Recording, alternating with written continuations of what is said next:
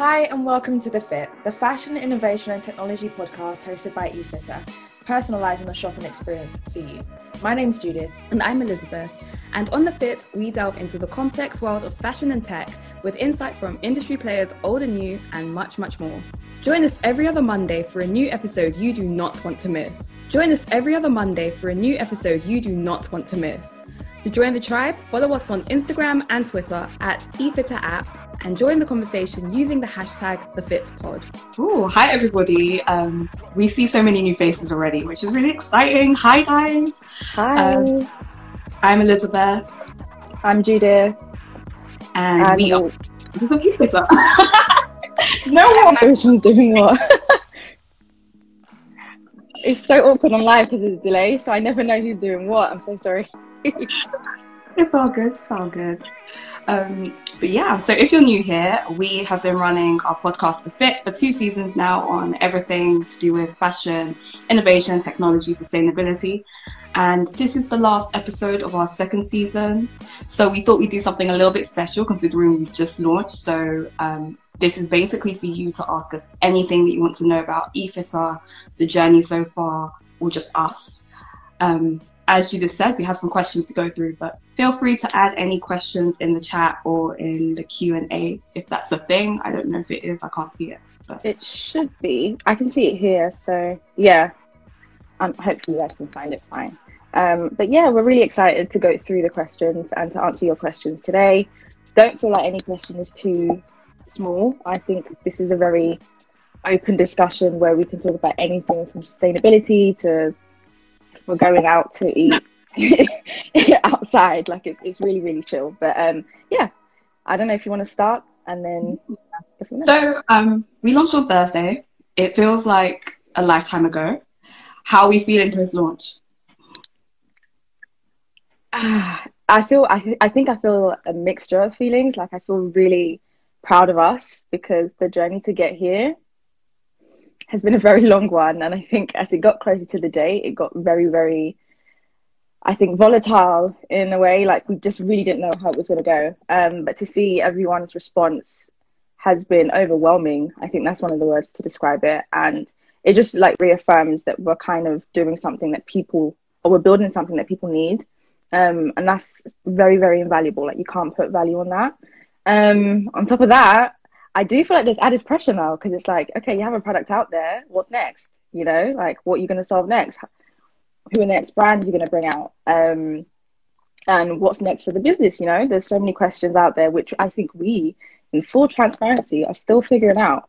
So yeah, it's just a mixture of things. But I think we're overall really happy that you guys are finding our first product really valuable.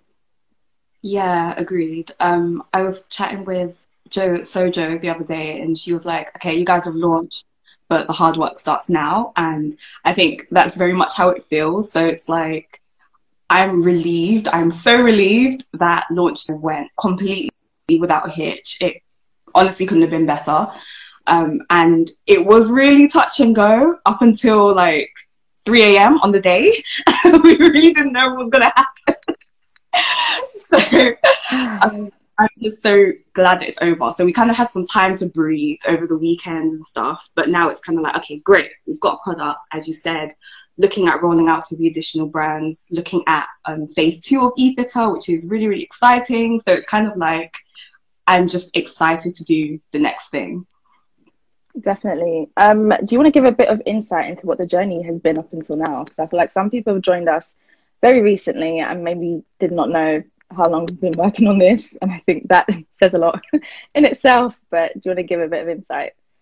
Yeah, I think you started this, I guess, so this whole journey, and that must have been in around the start of 2019. Yeah, I want to say March 2019, around the time I registered the business. So it would have been March 2019.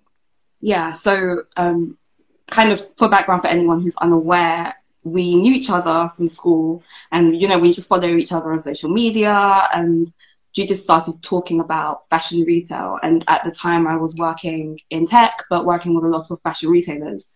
So I would kind of chime in with my 2 cents about like how I think it's going to go. And also I just had an interest in tech. And then Judith DM'd me and was like, hey, I want to start a podcast. You in? Yeah, why not? So we met up, and this was around October, November 2019. And she said, okay, this is what I'm doing. I have this idea for a sizing solution, and I want to have a podcast so that we can just talk about what's going on. And I was like, okay, yeah, this sounds cool. I like the podcast, but I want in on the business too. Because it just made sense to me. And I think you sold it to me. I don't know if you intended to, but you kind of sold it as like, hey, this is a great thing that I'm doing. And I was just like, yeah, I'm totally into it. And that was the beginning of that. So we launched the first season of The Fit in November 2019. And then around, I want to say May last year, that was when we properly started working on the product. So it evolved a lot from the original concept that Judith came up with, which was an app that people download to kind of tell them their size, amongst other things. All the way getting up to the point where we are now, which is a Chrome plugin. And that came about through many of you who are on this live contributing and telling us what you want and helping us out through user tests. So it was a lot. It was a long journey to get here. Yeah, I don't even think it was linear. There was a lot of... Oh, definitely not. 100% not. I mean, from an app to an extension, it's the biggest pivot I think possible. But I think what made it easy was that at that stage it was very much an idea, and I think it's very easy to pivot when it's idea stage versus when it's something that's fully fledged and in the market. And I think in a way it worked out perfectly with the timing of us meeting. And even I think the next question now would be, what came first, the product or the podcast? Obviously the podcast did, which was in my head, because I'll be very honest, I had no idea what the product would look like. I said an app, but I didn't know that, there were different ways to solve the same problem at the time. And I'm a marketer. The way I think and I look at things is through how to market it.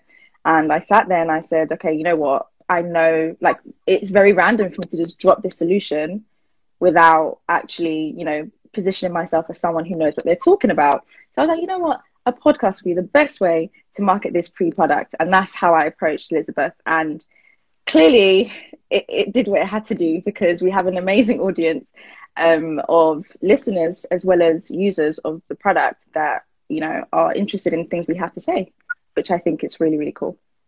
Yeah, absolutely. Thank you, Zoe. Zoe said she loves the app extension on Chrome. Thank you.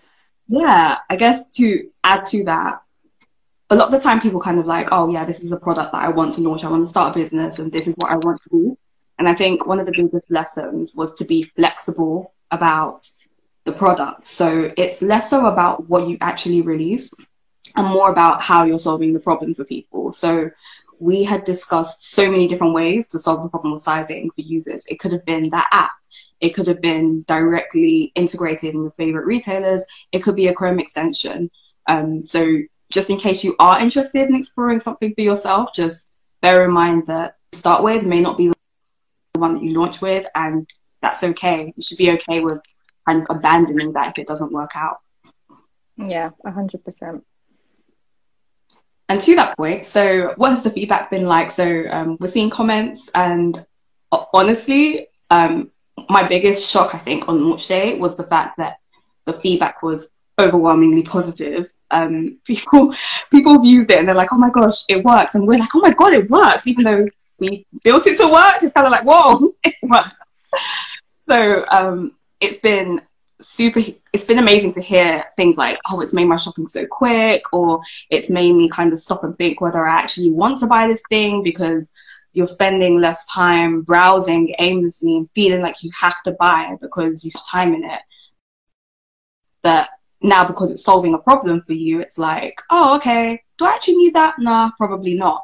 So that is exactly what we had hoped for when we launched. That we wanted it to be where people are more mindful of how they're shopping and whether they need to buy what they are going to buy. Definitely. And you know what's so funny? We have tested this product so many times. I feel like at this point, I have shopped more than I bought, because I haven't bought anything, but I've shopped so much because I needed really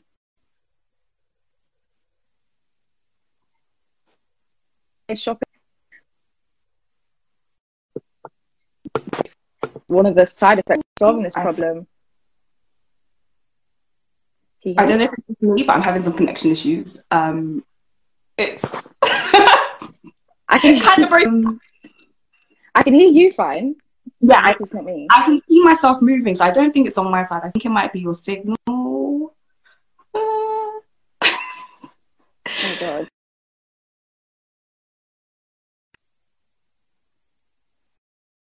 Less. Can you hear me now? Everything Yeah. good? Can you guys let us know if you can hear me? This is so awkward. Typical. I want to say that it's okay. I think it's okay. Okay. I can't remember what I was saying.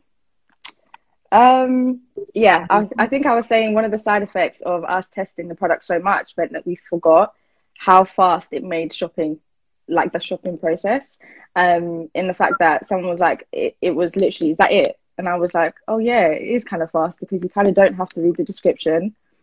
Thank you, Antonia. You kind of didn't have to read the description or, you know, go through the sizing chart or whip out the measuring tape. It just did it for you. It tells you how the materials felt, and it also told you, you know, your size. So I think for me, the feedback as well, there was one feedback. Thank you guys. Thank you. There was one feedback I saw where someone was like, it's like a shopping assistant. That's just like finding everything out for you that you need to know. And I was just like, mission accomplished. Like, that's it. That's literally what we wanted. So I'm really excited for that to be rolled out on a wider scale for people to benefit from it. Yeah. Something that some of you may not need to know before you try out eFitter for the first time is, although it works pretty consistently, it's based on the data that we've already got. So just to kind of get into the back end a little bit, it looks at your last 12 months of orders. And we know that when you shop at ASOS and when you shop at Boohoo, they're going to give you like drastically different sizes. We digged into it, and sometimes the variation is absolutely ridiculous. Like there can be three sizes that match one size, which is dumb. But it's basically looking at those purchases and making an average and saying, okay, this is where we think you sit. And then using that average to predict your size when you shop at Zara and H&M. You don't have to have shopped at Zara and H&M to use eFitter. It's based on most of the top popular retailers like ASOS and Mango and super fast fashion brands like PLT and Co. But that's how it kind of predicts your size. If you haven't shopped in the last 12 months, then we have no data to work with. But as soon as you use it for the first time, we'll start to collect that and give you some recommendations. If anyone hasn't used eFitter, we'd love to hear like what your thoughts were on it in the chat, what the experience was like, any ideas for future products as well. Speaking of, when we were doing our user testing, what was it at the top? What was it that people wanted? They wanted like a full-on assistant, right? Yeah, basically a shopping assistant. And so, I think they wanted the ability to speak to them as well, like not only just click buttons. I think people wanted a more interactive chatbot as well. Yeah, so if we look at a shopping assistant, that could be stuff like product recommendations. It could be your birthday's coming up. Maybe you want to look at this, but we need to remember that our focus is on consumer conscious shopping. So seeing as we're trying to slow down that purchasing, we may end up working closer with sustainable brands and fashion rental platforms rather than the fast fashion brands. And that's kind of the direction we might end up going down. Yeah, definitely. I think now would have been a good time. If all of you were here from the beginning, you would know that we had a waitlist competition just before we launched, literally a day before, where if you were at the top of our waitlist, and you referred as many people as possible, you probably would win £60 worth of Fenty skin. Now, the funny thing is, both of the people that are our finalists, they actually tied. They're not on at the moment. So awkward. So I think we'll probably email them separately to do that. But thank you. I do know some people here did join the waitlist and referred other people, and those people are as active as well, which is amazing. So thank you all. Yeah, so what we'll do is we'll basically pick at random, and then you'll find the results on our social media channels. Perfect. So moving on to kind of what we do in terms of the Fit podcast and our whole branding, which is fashion, tech, innovation, retail. What are you most excited about in the future of fashion right now? I think for me, it's the virtual side that I'm more excited about. The link between, or I want to say the merge of both retail stores in real life, brick and mortar, and virtual reality. I feel like when we were all stuck at home, it's like virtual reality was everywhere, right? Like everyone was trying to do some sort of, whether it's through games, Balenciaga is a good example, or whether it's through virtual reality like Snapchat filters, Instagram filters. Most brands, and Hannaford was a perfect example as well, most brands were trying to, you know, give us a different look at what fashion could look like virtually. But I think as we're going outside, I'm more interested about the merge between the two and how this will be, you know, rolled out from a strategy point of view. I think we have spoken about before pop-ups being a thing, virtual reality pop-ups, which kind of would create this omni-channel experience for users.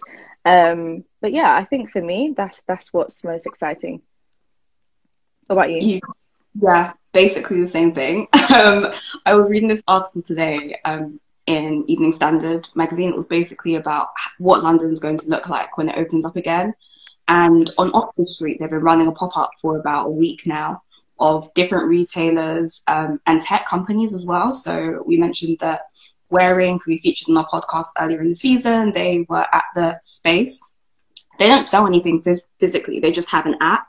But what they could do is there were walls where they can kind of like connect their branding and stuff. And it was like an interactive wall where you could kind of go through and see different stats about Earth Day and the environmental impacts on fashion. And it was really, really cool. It was like an immersive experience.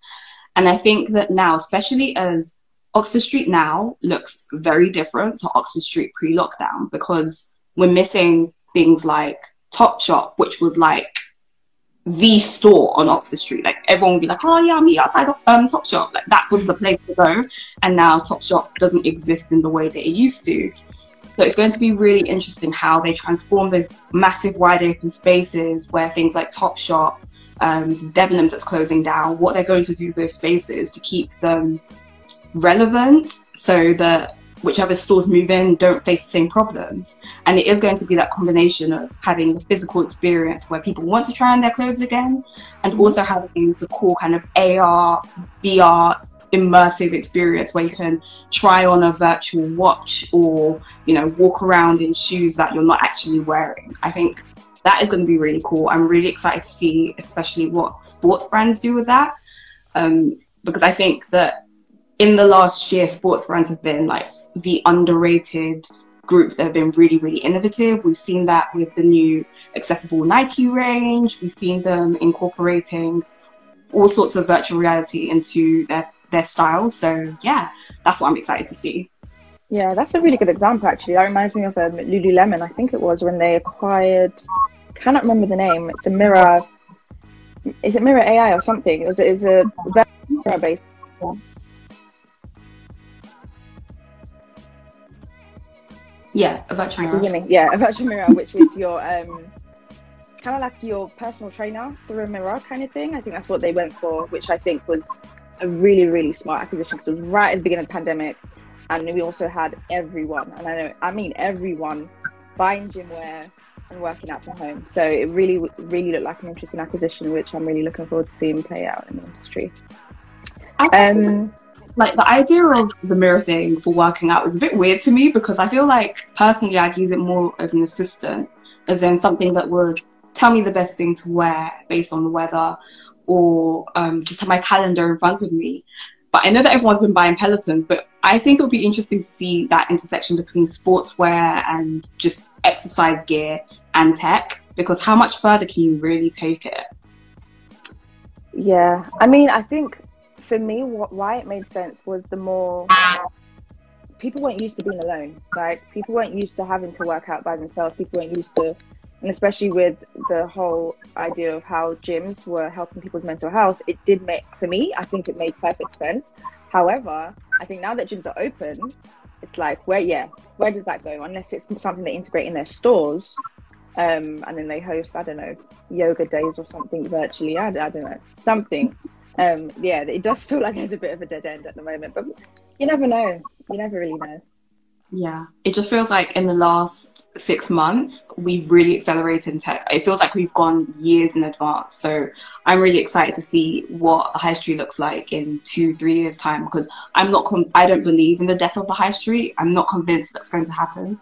I just think it's going to be a reimagination of what we think high street shopping is. Yeah, I think it's going to change, but I think there will always be a high street as long as there's people to walk on the high street. And I think I went on Oxford Street today actually, and it was busy, and I was thinking, pandemic where? Like what? And on top of that, obviously, like you said, Topshop's closed, but it's still like they haven't replaced it. It's massive and it goes all the way around. I didn't realize how big it was until it was empty. So I'm excited to see what they do with that. But people are definitely always going to be on the high street, which is something you can't change. It's just, I think, how these brands reach them, which will be really interesting. And I know Boohoo's actually opening like an in real life office. I think it's for Topshop. Don't quote me on that. But yeah, they are opening something that's a, I don't know if it's an office space or like a pop-up, something. So these things are making sense for them. So who knows? We'll be back to this conversation in a sec, but in the meantime, here's our take on what's happening in the world of fashion and tech. New investment fund Birimian has launched with the aim of scaling African fashion brands in the luxury space. As well as providing funding between $30,000 and $3 million, they will also provide guidance on scaling operations, financial planning and distribution while mentoring 20 brands without taking a stake in their businesses. Large African fashion houses are yet to emerge, but Birimian founder Laureen Kouassi Olsen hopes to change that. You know what? The whole idea of there not being African, like large-scale African fashion houses, I don't think it's a thing where they necessarily need the help to scale to that point, because we have boutique fashion houses all around Europe and they have the name and the recognition. But for some reason, even though it is widely recognized that African designers and creatives are amongst the most creative in the world, they just don't get that same level of esteem. It's as if like there's this implicit thing that luxury cannot exist in Africa. Off the back of the pandemic, companies are seeing increased demand for on-demand manufacturing. Fashion manufacturing is notoriously wasteful, and we know that surplus items could be dumped in landfill or, worse, burned. So this model could reduce waste in the industry. However, scaling on-demand manufacturing has proven challenging. I don't know, I feel like post-COVID, we're kind of in a place where a lot of these brands refuse to pay factory workers, and it left this whole gap of, okay, if people aren't being paid, what happens to the clothes? Or if people aren't being paid and if clothes aren't being sold, then what happens to the clothes? So I do feel like if manufacturing had become an on-demand thing, and I know it's hard to say in fast fashion because fast fashion is fast for a reason, but if manufacturing for clothes becomes an on-demand thing versus let's just get as many items as possible out there as fast as possible, then we would definitely see a reduction in waste. All made on demand would do, I think, is slow down the time it takes to get from order to delivery. And that might be frustrating for users. So I honestly don't see wide adoption of this happening. I don't see it happening in fast fashion brands full stop because of the time it will take to get something manufactured, shipped, and so on. I don't think a lot of brands have the infrastructure to do that. I think maybe the Inditex ones probably could, because honestly, the way the Inditex manufactures is just super, super efficient. Yeah. But when you look at the super fast fashion brands that are based in the UK, like Boohoo, Misguided, and so on, I don't think there's any way that they could possibly do that. No, and I don't think they'd want to. Asda is rolling out a second-hand clothing aisle in 50 of its shops following successful trials in 2019. They will be working with wholesaler Pre-Loved Vintage Kilo to sell vintage and retro clothing. Their aim is to bring sustainable fashion to the mainstream and help shape the UK's reputation as the biggest consumers in Europe. I have so many feelings on this, like so many. Because, all right, so first of all, it's Asda. And typically Asda caters to lower income families because it's one of the lower priced supermarkets, which is great, which makes you think this is a really good placement, because presumably the items will be a little bit cheaper than the regular George range. So that might make them more accessible. But then the flip side of that for me is if they are just selling secondhand clothing, people can get secondhand clothing from anywhere. They can get it from various charity shops on the high street as well. So my question would then be, what would make people buy them from Asda as opposed to charity shops if they're not doing so already? If I'm walking into Asda, even if I'm going in there to buy food, I am not walking past the clothing aisle. Like I don't know if everyone's Asda is structured the same, but I'm imagining my Asda in my head, and to the left is all the clothing and DVDs and stuff and homeware, and to the right is all the food. And I came to buy groceries. So I don't feel like it's completely effective, but it kind of kills two birds with one stone, because for the pre-loved vintage wholesale company is great exposure, right? I think they said they prevent more than 800 tons of clothing from ending up in landfill incinerators to date, and they said that the Asda partnership will increase that figure dramatically. So clearly it's beneficial for them, and for Asda it's great because we're sustainable, we support sustainable initiatives in the circular economy. I think it can be seen, for me, I just see it as more of a stunt for both sides versus an effective way to get the real people that actually need to think about shopping secondhand. I used to work at a charity shop, and people just don't, obviously people, like the most popular place to buy secondhand clothing is a charity shop. So people would donate tons and tons of clothing, but often we couldn't sell a lot of it because it needed to be mended or there were just minor issues with it. So we had to dump it. So it's the question of whether promoting secondhand clothing in this way are they actually going to be able to shift the material? Because I can imagine if something's been standing on that rack for a couple of weeks and they can't sell it, what are they going to do with it? Dump it probably. So yeah, it's a question of whether that is actually the most sustainable way to encourage people to pay attention to circular economy. So I can drop it now. Someone did ask, what are we most excited about now that we've launched? Oh, I think it's one of our questions, but yeah, someone asked that. What most excited about? I think I'm most excited about what our brand partnerships will look like, because normally if we're doing what we're doing, and let me start from the beginning. When you guys go on ASOS and you have that sizing thing and it says, enter your height, enter your weight, enter your body type, enter your star sign, enter the last thing you wore when you went out on the Sunday night. Like, it asks you your entire life story. You get halfway through and you're like, I can't be bothered to fill this out. And then you get a recommendation that is rubbish because you didn't fill it out. And then even if you do take the time to fill out the whole 10-minute survey, you still get something that doesn't work for you. So those solutions tend to be powered by companies that are similar to us, and they kind of work with those brands like ASOS and Misguided and whatever it may be. We don't really want to be doing that because, like, again, it doesn't really fit in with our ethos. So we know that everybody's in a different place in their sustainability journey. Some people have said to us, we started listening to The Fit and we now, it takes us more time to make a purchase, or I have to keep an item in my basket until I'm sure that I'm going to buy it, or I don't return clothes that don't fit me anymore. I just tried very hard to find the right fit before I order. And these are all great changes that are making a difference to, like, our consumption. But there are other people who are like, okay, I'm not going to shop at Misguided. I'm not going to shop at any fast fashion brand.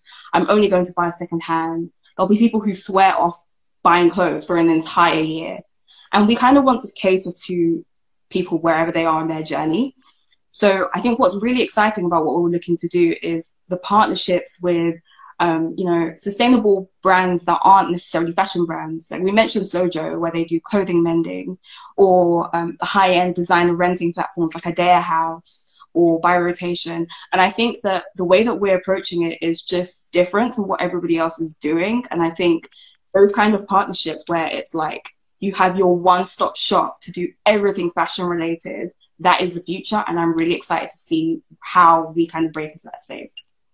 100%. And I also think, I mean, at the core has been our users, right? At the core has been our community, whether it's just like through our podcast or whether it's through the product. We've always been focused on solving the problem with you guys first and then branching out into wider scale in terms of our audience.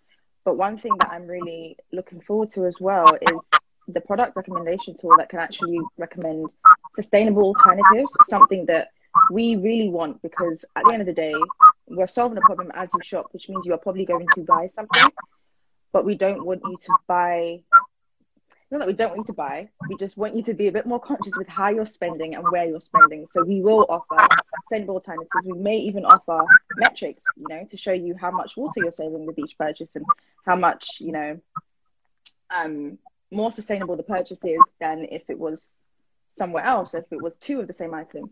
These are the kind of things that we want you to be a bit more conscious about, and we hope that with every shop you do with us, it helps you better, shop the next time. And I think making you guys the center of that solution is the best way to do it. And I think, as Elizabeth said, every other business that does what we do, they've done it in a completely different way. And we're not here to bash anyone. They are competitors at the end of the day, but we are focused on the problem itself and on how your shopping experience can change for the better. So that's what's so important to us. And I think, that's what's the most exciting thing.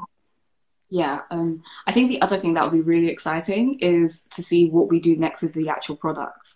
So we mentioned this so many times that we want to be the shopping assistant, and it's about solving whatever problems you have while you're shopping. It starts off with poor fit, and then it's, oh, I don't know whether this outfit already goes with something I have in my wardrobe, or I don't know what to wear to this event based on what everyone else is wearing.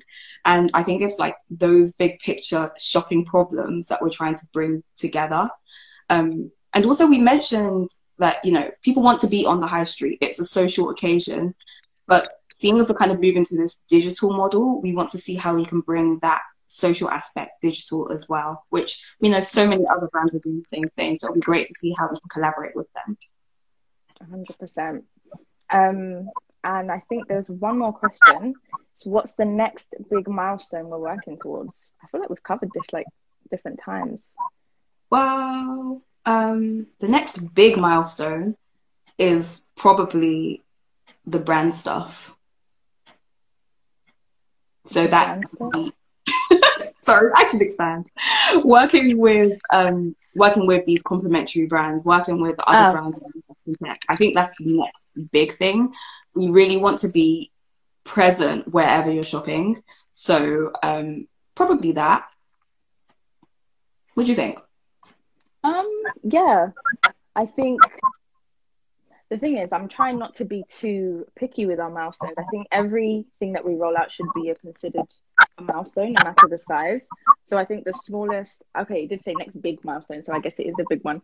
But for me, I think I'm really excited, and I think there's a milestone to get a certain number of brands onboarded in terms of the plugin itself, so that we can get you guys shopping as sustainable as possible with us wherever you shop.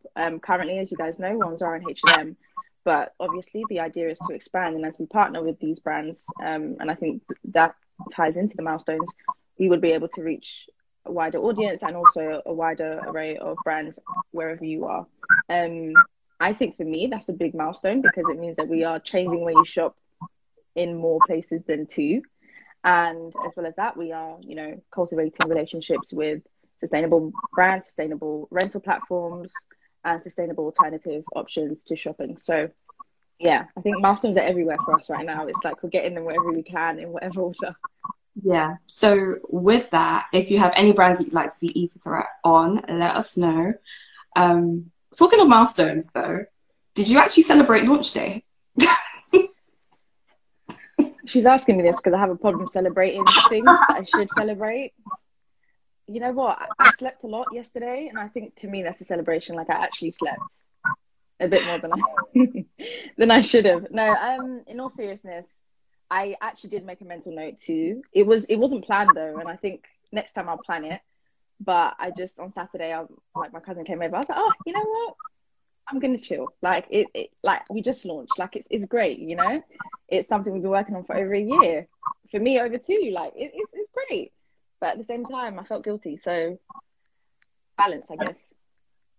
No, I knew what I was asking. But rest is celebration too because it's something that you weren't doing before. So that in itself is realizing that we've done what we've done.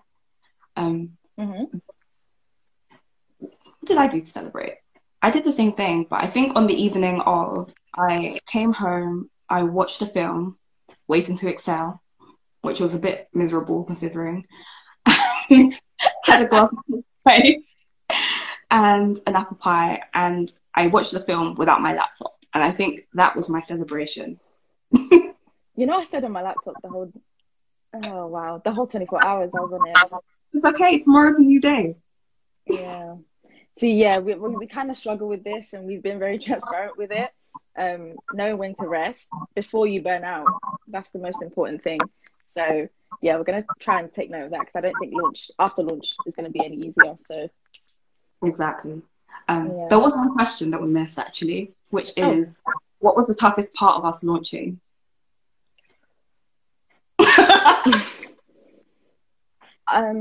We had a very interesting relationship with our developers. They're outsourced.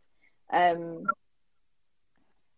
don't know how to, like, honestly, it was just one of those things that creep up on you. Like, we think everything's fine, and then it's like, it's not fine, and then it's fine again, and then it's not fine. It was just not very great communication. I think that was the toughest part. Like, we're not micromanagers. We kind of, want to give people their job to do, and you do it. Like, we trust you to deliver. That's why we're working together. But it didn't go that smooth, and we're very transparent on our podcast. We talk about the things that work and the things that don't, and it didn't work for us. And I think that was the toughest part, because every time we thought, okay, the product works, it didn't. It didn't. And in, like, full transparency, we were planning to launch, was it not first, like beginning of February? Yeah, we're in April. Yeah. So I think that says a lot. That's the toughest part. It's, trying to control things you can't control, or that you shouldn't really have to. And I think it also taught us a lesson on how to work with people, because we've never been in this position before, especially when, basically the whole relationship is riding on, the whole product is running the relationship you have with the developer, and, treating things amicably, leaving things amicably. It's a whole new world to us. So we're here, we made it, the product didn't break, so we thank God. But yeah, I think that for me was the toughest. What about you? Yeah. Judith gave this a very, very, very diplomatic response, and I have to respect you for it, because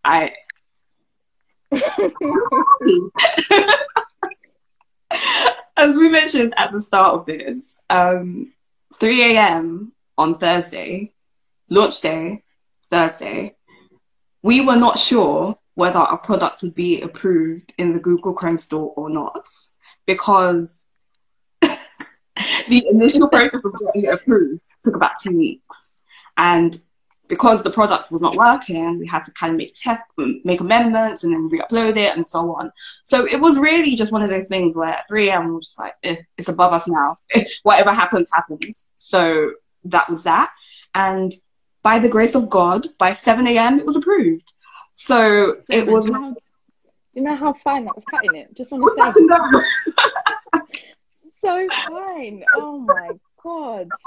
So yeah, I mean, that was a real challenge. I think, as Judith mentioned, it was the people management. It was the terminating a relationship without kind of burning bridges. That whole thing was difficult. But I also think one of the biggest lessons that we learned is that every single company, whether they are big and have been established for 10 years or they're really, really small, no one knows what they're doing. Nobody. Everybody is clueless. Everybody is building a product that doesn't work. Even the most established companies. I remember at the start of this thinking, why do companies like I don't know, Facebook and whatever have these massive product management teams. Why do they need all of that for one feature? You have like 10 people, 20 people for one feature, and you realize when you're in the nitty gritty and you're like a super user of these products, why they exist, because they kind of built something and said, okay, it works, but just don't go around the back and it won't work. And we had so many encounters with so many companies, like some of our favorite companies, like Canva and our referral thing. It was us hacking things nonstop. It was just finding hacky solutions to problems every step along the way. I think that was one of the biggest learnings, to see a product and take it as it is and not get frustrated that it doesn't do everything that it's meant to do, you know? Yeah, and I think we vow to each other to never, ever put out a product like that, because I can't promise anything. I'm sorry. No. The product will work, guys. The product will work, because how can you give us a product that doesn't work? I don't understand. Like, a lot of these products were broken. As in, we were trying to, and we're asking the customer service for help. But anyway, like Elizabeth said, you know, every single business is winging it.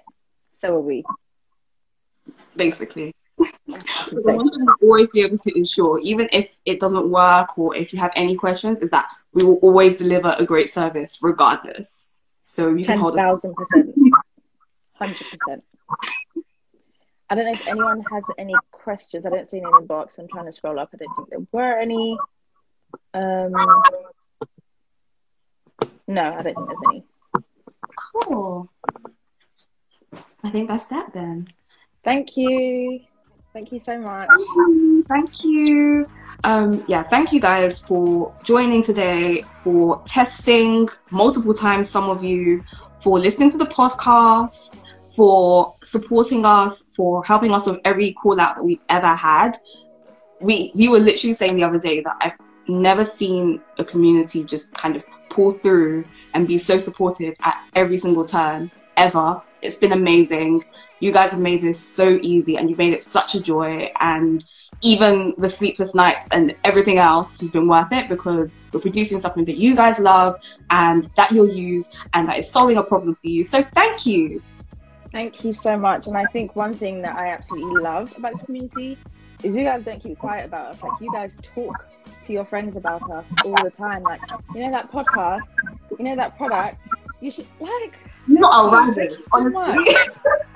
A tribe for real. Thank you. And for the new members that have just joined us over the past week, you're in for a ride. It's going to be really fun.